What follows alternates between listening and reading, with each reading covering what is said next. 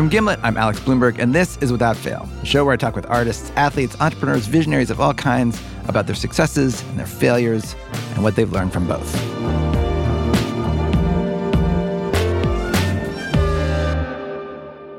And I'm going to start today's episode with this news story you might remember from about a year ago. Absolute shock in this quiet community that the man who terrorized California may have been living right here. The Golden State Killer vanished. The Golden State Killer. Everyone remembers this, right? I don't even follow true crime, and I couldn't stop paying attention to this story when it first broke. There'd been a series of grisly murders and attacks committed in California in the 70s and 80s that had never been solved until last year when the perpetrator was finally caught. The killer's name was Joseph James DeAngelo, and my guest today is the man without whom it's fair to say Joseph James DeAngelo would never have been brought to justice. Paul Holes, the investigator who picked up the cold case decades ago and spent the intervening years methodically tracking the killer down. I'd always assumed that the story behind catching one of the most notorious serial killers in history would be interesting, but I didn't realize how epic a tale it actually was. The story of catching Joseph James DeAngelo is the story of luck and coincidence and brand new investigative methods that raise ethical questions. But above all, it's a story of persistence.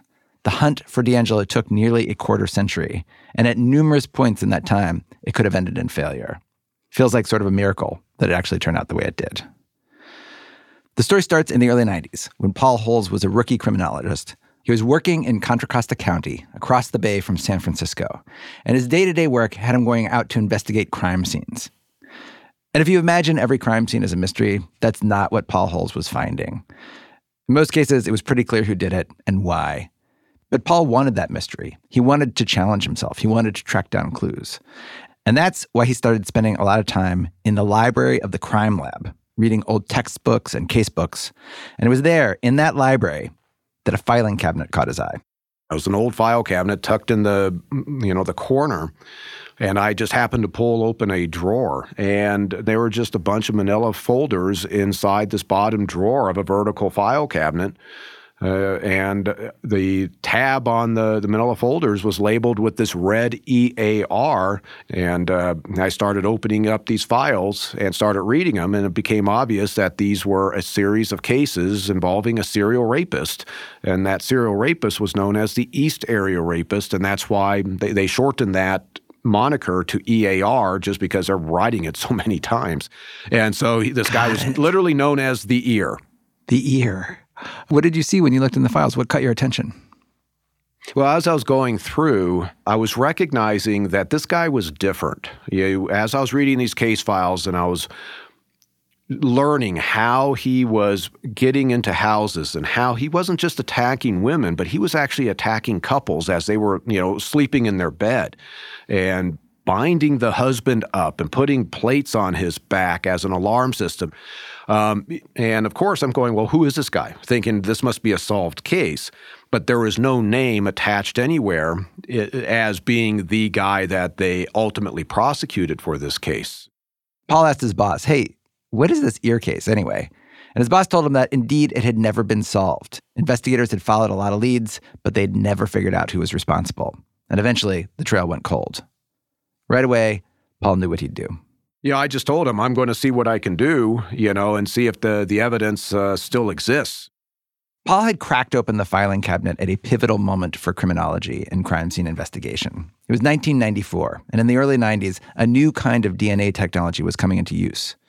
Before then, you needed a lot of DNA, a big sample of biological evidence from a crime scene to get results. But this new technology needed only a tiny bit of DNA evidence. So this was part of Paul's plan. Find out if any of that old evidence still existed, and then, using modern technology, see if that evidence could be used to get a DNA profile of the person who'd committed all those crimes. And so Paul began a search for any biological evidence from the Ear cases that might still exist, which meant making multiple trips to the sheriff's evidence warehouse. What did it look like in that warehouse? Yeah, so this warehouse was basically an old cinder block building, and it was just stuffed with old boxes and paper bags and guns and bicycles. Anything that law enforcement typically takes in as property or evidence is just crammed into this tiny little building. And I had established a relationship with the property room people and said, hey, I'm looking into this. And, they'd give me access to the index cards that everything, that was the file system for where all the evidence was. And then I would just kind of go on my own looking at the shelves and then start going through the boxes and seeing what's there. And what was there? Well, the most important thing is that there were 3 sexual assault kits that were still present. These were the kits that had been used to collect the biological evidence from the women who had been raped by the East Area Rapist in Contra Costa County back in 1978, 1979. And when you found those kits, were you like, oh my God? Oh yeah. It's like, that's huge. Paul got the samples, ran the analysis, and it worked. He now had the DNA profile of one of the most prolific serial predators that part of California had ever seen. Catching him now felt possible, tantalizingly close. All Paul needed to do was find the person with the same DNA profile as he now had. So he reached out to an investigator who'd worked on the case way back when and asked, were there any prime suspects from back then that Paul could look into, perhaps collect a DNA sample from, and compare to the profile that he had? Problem was, there wasn't anyone in particular who stuck out back then. But the investigator did have one tip. He said back when they'd first been working on the case in the 70s, they'd come to believe that the East Area Rapist might have moved on to Southern California. And what's more, that he might have escalated his attacks and actually murdered a couple there. So Paul called up an investigator in Southern California. That call led to another one, until eventually he reached a DNA analyst in Orange County, which is south of LA, named Mary Hong. And Mary was doing something similar to what Paul had done. She was going back and applying modern DNA technology to old crime scene evidence. And she had uncovered a DNA profile for the perpetrator of a series of unsolved murders in that region, a perpetrator investigators called the original Night Stalker. So Paul and Mary thought, well, we should compare these 2 DNA profiles, right? Maybe the original Night Stalker and the East Area Rapist are in fact the same person. But they couldn't compare the samples for a sad bureaucratic reason: mismatched crime lab acquisition budgets. You see, Orange County was using more advanced technology than Contra Costa, and until Contra Costa upgraded their equipment, they couldn't compare the samples. I told her, hey, when us up here in Contra Costa County are doing the technology that you're doing, I'll give you another phone call. And we hung up at that point, and it took 4 years before we got to that point. And what are you doing during those 4 years? Well, I was heavily involved in other cases during that time, and then ultimately I promoted up. Now I was a supervisor and a manager over the criminalistic section of the crime lab, and I was no longer doing the casework myself. I was assigning it out.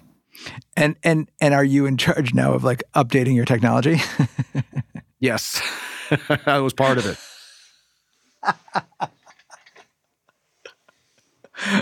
Wait, so literally you got promoted and the first thing, and when he first asked was like, we got to get those machines they have in Orange County. It was one of those things where it was, we got to get, the East Area Rapist DNA done in this new technology. So I flooded the DNA unit with requests to do, one cold case after another using DNA technology with this new technology. But of course, East Area Rapist was one of the early ones that I wanted to have done. So I assigned that out to a DNA analyst. I said, well, hey, call Mary Hong, down in Orange County. I talked to her 4 years on this case, and just, see if it's the same guy. And I was not expecting it to be the same guy. It was more to just double check it, and then we can move on.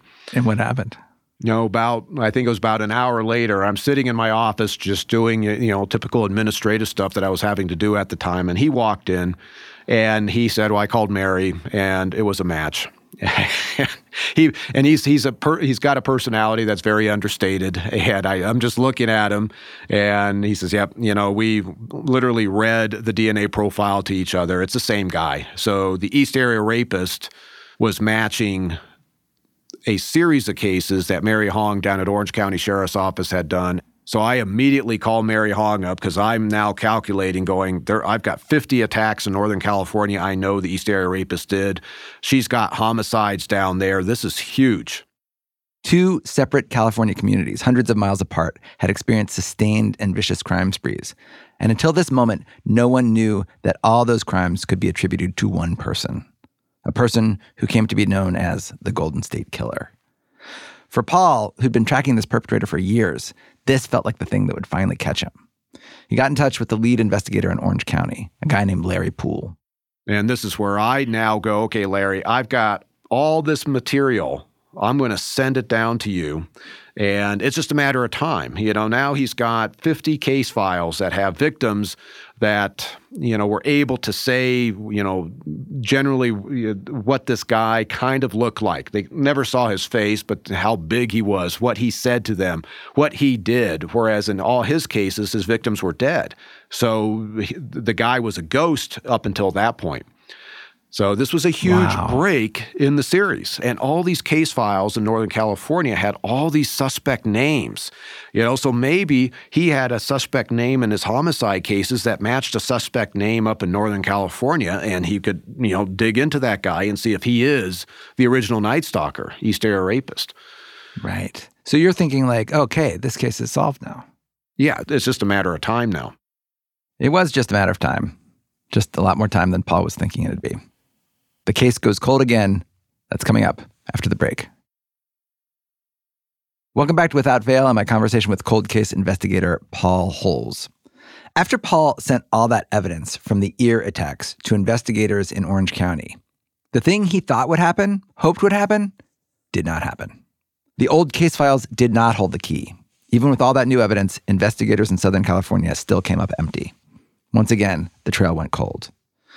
And this is where we get to a type of moment that would repeat itself several more times over the course of this story. After the investigation in Southern California fizzled, everyone sort of gave up on the case. It seemed like it might end up back in a dusty file cabinet in a basement somewhere. And Paul Holes, he was out of answers too. But then he decided, you know what? I'm just going to try one more thing. What brought you back? Well, I ended up promoting again. And, the higher that you get, within any type of, structure, you move further and further away from doing the things that you love. And, so now I'm the chief of forensics. I was the ultimate administrator. I'm doing budgets, I'm doing grants, memos, spreadsheets, disciplinary stuff, and was just bored out of my skull. And at one point, I'm sitting in my chief's office, and the one thing that I did is I always kept those original case files I found in that file drawer in the library with me, no matter where I moved. And so I'm sitting now in my office, and I'm looking at my file cabinet, and I'm looking at my inbox, and I can say, I can start handling all these, requests coming in for more memos or performance metrics on grants, et cetera. And then that file drawer started calling out to me. And I'm looking at that going, that case is still not solved. And this is in 2011. This is 10 years after we made the DNA link. Uh-huh. So a decade had passed. And I looked at it, and I opened that file drawer out, and I pulled those files out one by one and went through them and started developing an investigative as a form of procrastination from your actual job. Exactly.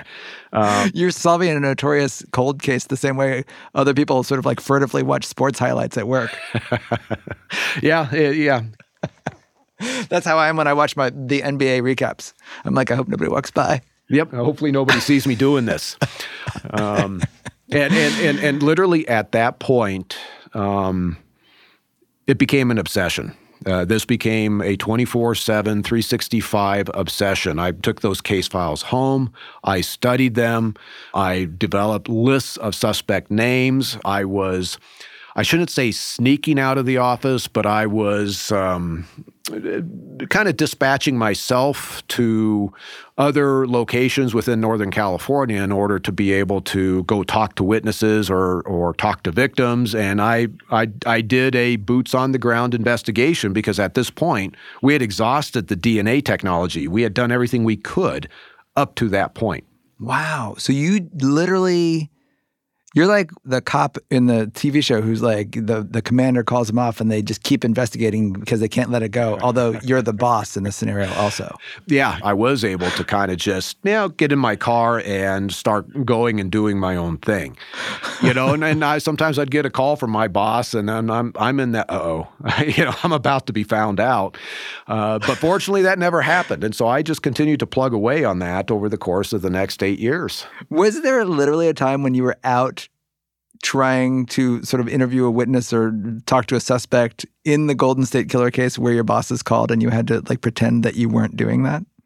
Yes, I got a call from my commander and I have to pull over in the middle of the nowhere. I was between Stockton and Lodi, and I pull out in the middle of nowhere, and I'm just talking to him like I'm sitting in my office, just sweating, thinking they're going to ask, Paul, where exactly are you? And they never did. So I just continued on. Okay, so then you just basically, it becomes your obsession at this point. And so you're just going back through the case files and just running down the leads. Anybody who seemed like a suspect at the time, you're sort of trying to chase them down. And then what? Are you just trying to like get sampled DNA from different people to see if it matches? Yeah. At a certain point, you're evaluating the circumstantial evidence that you have, and you go, do they warrant the manpower, the resources to get a DNA sample from? And at this point, for these types of what I would call a prime suspect, we always wanted to get the surreptitious sample, the sample that they discard in a public location. There are some people that leave their DNA all over the place. They go to Starbucks, they get a Starbucks cup, they're sipping out of the cup, and they discard it on their walk out of Starbucks, and they do that day in and day out. That's easy. But if you're following somebody and they don't do anything like that, now you have to come up with something else. Over the next decade, Paul went through this process multiple times. Using the case files and old evidence, he would identify a suspect, put a team together, collect that suspect's DNA, and each time the feeling was the same. I'm getting excited thinking I've got the guy. You put all this effort into trying to get the DNA sample, and you're absolutely sure that the DNA result is going to come back and you've solved the case. And time again, the DNA eliminated the guy. And I would just sit back going, how could I be wrong? And this is where, as I've said, I failed. I just continuously failed on this case over the course of my investigation. Who was the suspect you were most sure about in this time when you're in this obsession period? Who was the person that you were like, I'm sure this is the guy? The last prime suspect that I had was a guy that he was in the development field, and I thought that the Golden State Killer had a connection to the development industry.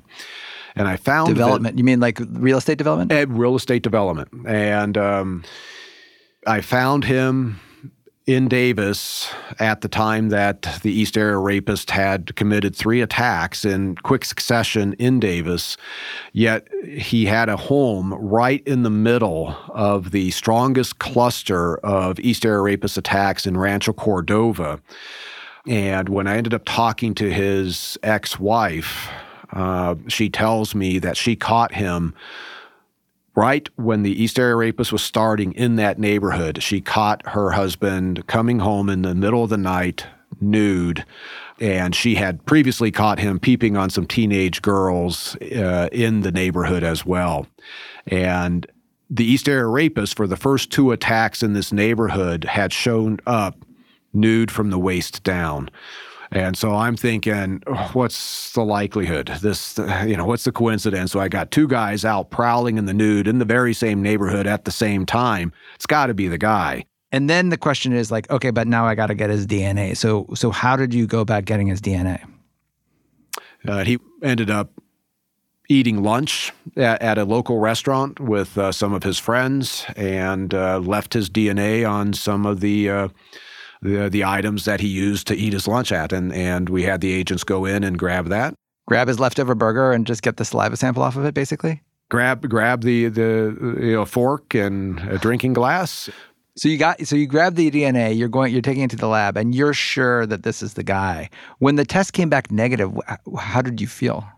At this point, I was despondent. This was after multiple rounds of prime suspects, of having DNA eliminated. I sat back going, I have just spent so much of my life pursuing this case. How am I going to go from here? And I literally was lost at this point. I was looking at my investigative strategy, which I thought was on the right track, and I was going, this isn't working. So I'm just looking at this going, I'm done. I just don't think I've got a strategy to implement or a lead to follow that gave me any hope that I would solve this case. And how long have you been working on it at this point? So that was 2016. Well, at that point would have been about 23 years. And how emotionally invested had you become in the case at that point? Yeah, no. So at this point, I had established relationships with multiple victims from various jurisdictions, my own jurisdiction out in Stockton, up in Sacramento. When I was just looking at this case early on, and I was just reading the case files, these victims were just names on a piece of paper. And yeah, you could see the horror that they went through. But when you meet them in person, and you see that after 40 years, they're still traumatized, and the women, of course, are traumatized. What was surprising was how traumatized the men were, and I never realized that until I actually talked to some of these guys who had been bound, and their wife or their girlfriend had been raped, while they're laying there helpless in the bed with dishes stacked on them. And these guys were crying in front of me or crying on the phone. And it no longer was a hobby when you see that. It becomes an obligation. Coming up, a sense of obligation is a powerful thing. Paul tries something completely different to find the Golden State Killer, something that's never been done before. That's after these words from our sponsor. Welcome back to Without Fail and my conversation with Paul Holes. When we left off, Paul was demoralized. He'd tried everything he could think of to track down the person responsible for the murders and assaults and rapes that had left so many traumatized years later. He'd been working on the case for decades, and despite numerous breakthroughs, it still stood more or less where it had been when he first opened that filing cabinet and found the folders labeled EAR. It was still unsolved. But then Paul heard about something, an investigative technique that had been used in other kinds of cases, a technique called forensic genealogy. Basically, it uses DNA evidence in tandem with genealogical research. Now, forensic genealogy had never been used to solve a case like this before. So Paul started talking to a genealogist, figuring out what he'd have to do, and eventually he created an online genealogy profile using the Golden State Killer's DNA.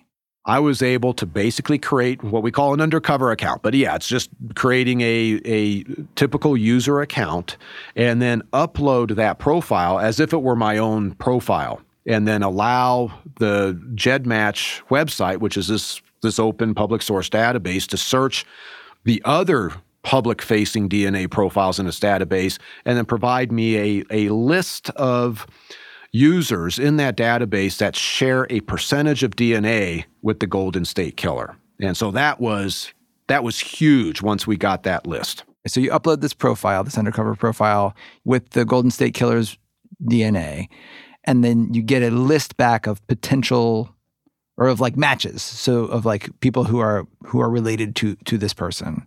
How long was that list? Well, generally you want to work with the closest relatives, but unfortunately this list, the closest relatives that we had were on the order of a third cousin. Third cousin? What is even a third cousin? A third cousin is? That's a person that is a descendant of your great-great-grandparent. So you have to go back multiple generations. And it turns out for the Golden State Killer, these are people that were born in the 1840s.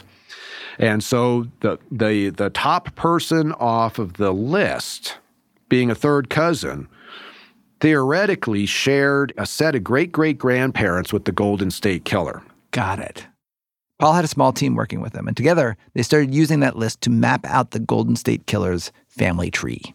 It took us, 4.5 months of just straight genealogy work. This technique is 99% genealogy, even though the initial thing is DNA. Everything from that point on is straight genealogy. And so when you say you're doing genealogy, you're like literally going to small town 1840s birth and wedding announcements and sort of like looking up that sort of thing.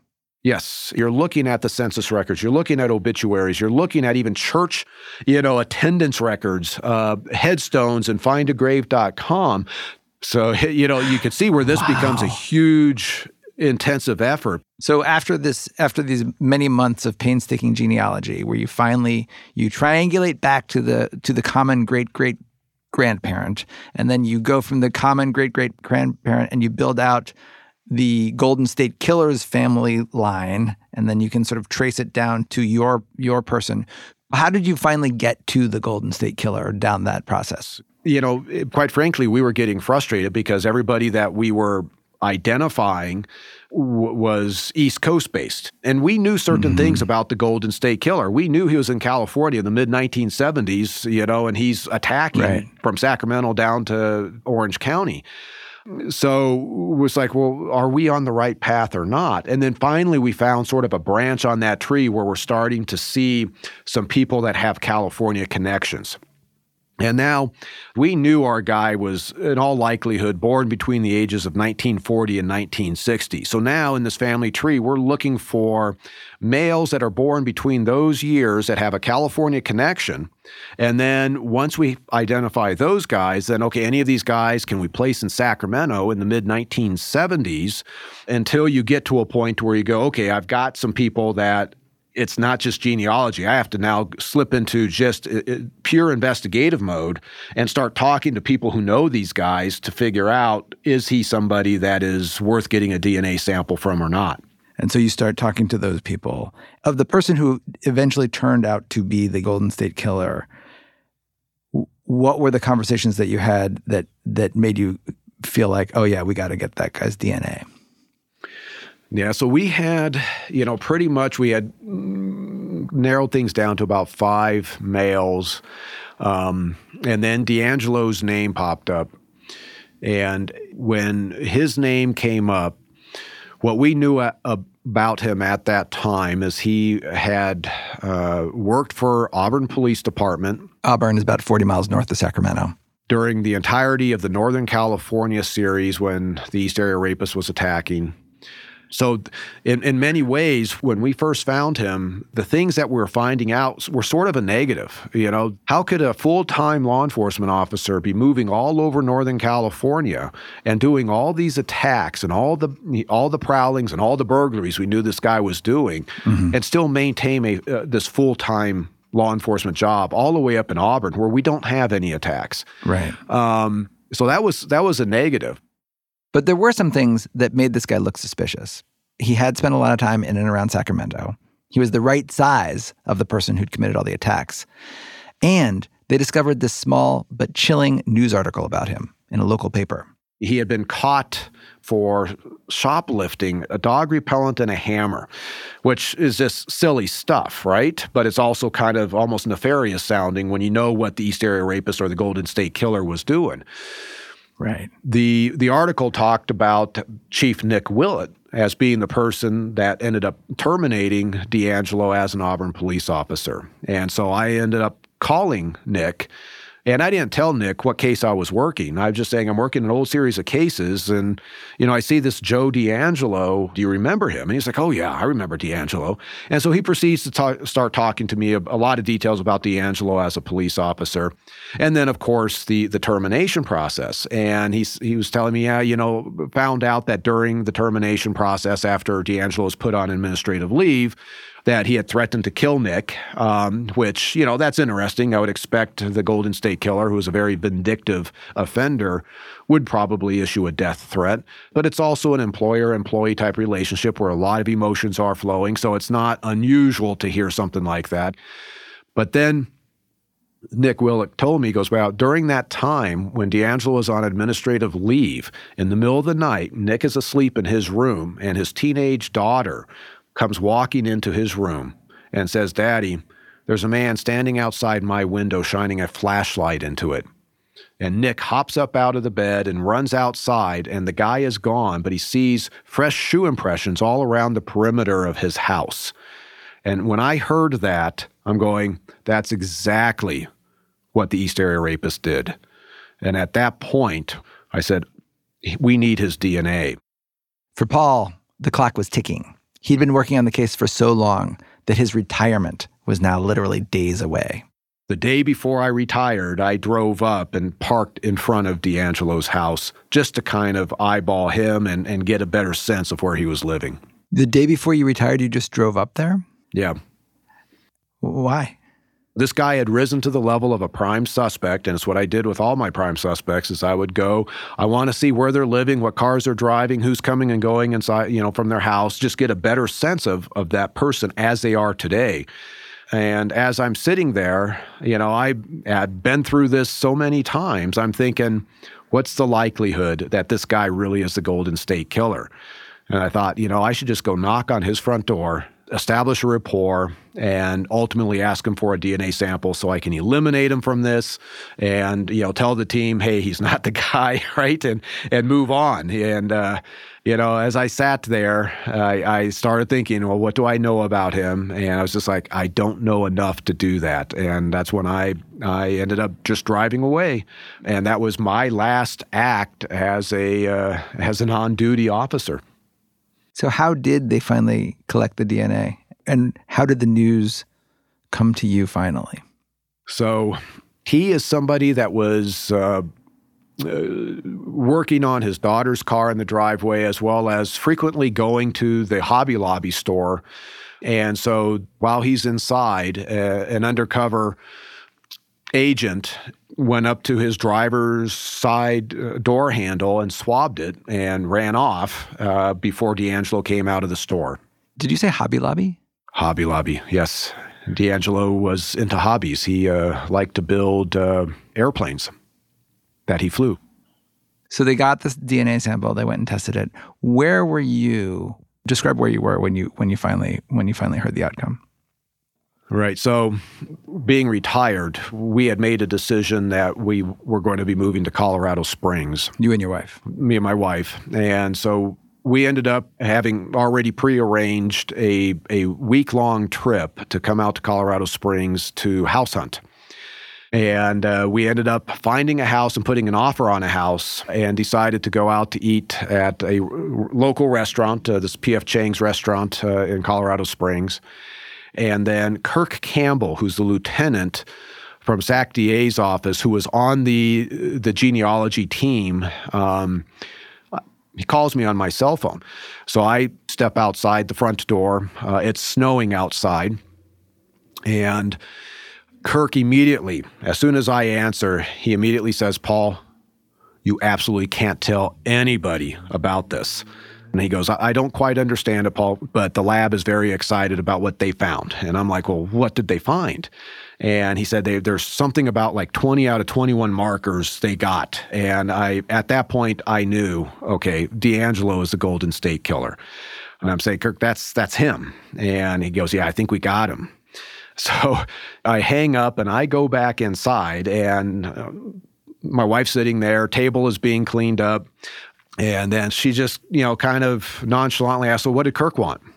And I'm just looking at her, kind of debating, how am I going to, I don't want to tell her what Kirk said here because I know how she's going to react in a restaurant, and I don't need that kind of reaction and that kind of attention. And so I'm just kind of looking at her blank, and she was like, did the DNA come back? And she's a DNA analyst, so she knows exactly what all this is. And I kind of look at her, and I just do a simple nod. And she goes, no. And I just look at her, and I'm going, I don't know how I'm going to tell her. And I just do another just simple nod with my head again. And she's now almost screaming and is like getting up and pushing me out of the restaurant because she needs to hear all the details. So we go out to the rental Jeep that we had in the middle of the snow. So she's like, what? So I have to tell her, it's him. We got him. This really is the most prolific unsolved serial murder case in modern history. And they have arrested 72-year-old Joseph D'Angelo is now behind bars as questions grow about how investigators James D'Angelo, the 72-year-old arrested in Citrus Heights, also known as the Golden State Killer, wanted for dozens of attacks and at least 13 murders, eluded captors for decades. But was there a moment when you did finally be like, I did it? It took I would say it was probably 3 or 4 weeks after he was arrested. Finally, I caught a little bit of a break, and I'm sitting in the evening, and I just pull up. I had a photo of D'Angelo after he had been arrested, just sitting in the interview room with his head hung low. And I'm looking at that, and I've got a little bit of bourbon with me, maybe more than just a little bit. And I'm just looking at him, and it was just like, I gotcha. And it was at that point that I finally realized, what had happened. What were the feelings at that moment? On one hand, on a personal side, that elation was there. It was, I got him. I succeeded. I had failed and failed and failed, and I finally succeeded. It was a good feeling, but it was, somewhat bittersweet. Because you're looking at it and you realize, okay, I've given these victims answers. They're not going to get closure, and that's kind of the whole thing that we've learned. These victims never get closure, but they now know who attacked them or who killed their loved one. But at the same time, it's real. I mean, this is real life and real people that are affected. And, a lot of the true crime people out there, this is a huge deal in terms of, the Golden State Killer, this Joseph James D'Angelo, but they're only seeing the headlines or they're only seeing the written articles on it, but they're not there with the victims and seeing, no, this is still ongoing. Mm-hmm. Mm-hmm. Obviously, there's like a lot of celebration when Joseph D'Angelo was identified. But how you found him through this genealogy method, it made people uneasy. Do you understand that feeling of uneasiness? Like, here was this like sort of like this dummy profile and sort of like it's almost like it makes people queasy without exactly knowing why. But do you understand that feeling? Oh, no, I do. And I absolutely understand, the concerns that are out there. I know, knowing what the process is, and it's very different than what I think people think it is. And one of the things that I've emphasized is I, as a law enforcement officer, at no point had access to anybody else's DNA profile. That's not how this technique works. It just gives me, this person shares so many units of DNA with the person I'm looking for. But I absolutely do understand why, people think, law enforcement is accessing, DNA from people that aren't convicted offenders like the FBI's database. And it's going to be something that I know it's been debated and is going to continue to be debated, but obviously, since we did it on the Golden State Killer, you take a look at the cases that are being solved since then. And these are the most horrific cases that have stood unsolved for, in some instances, many decades, and that this tool has been successful.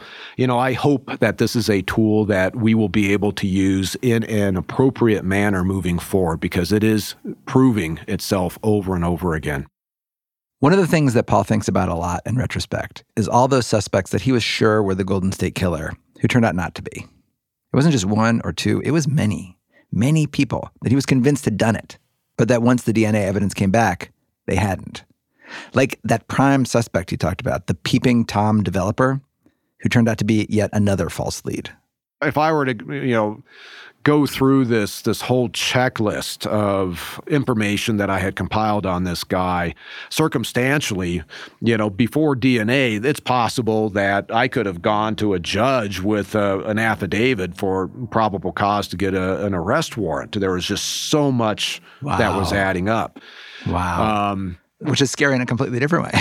and this is really when you work a case this big and you cast such a wide net, circumstantial evidence only goes so far, because there are individuals that circumstantially will end up having overlap with your offender.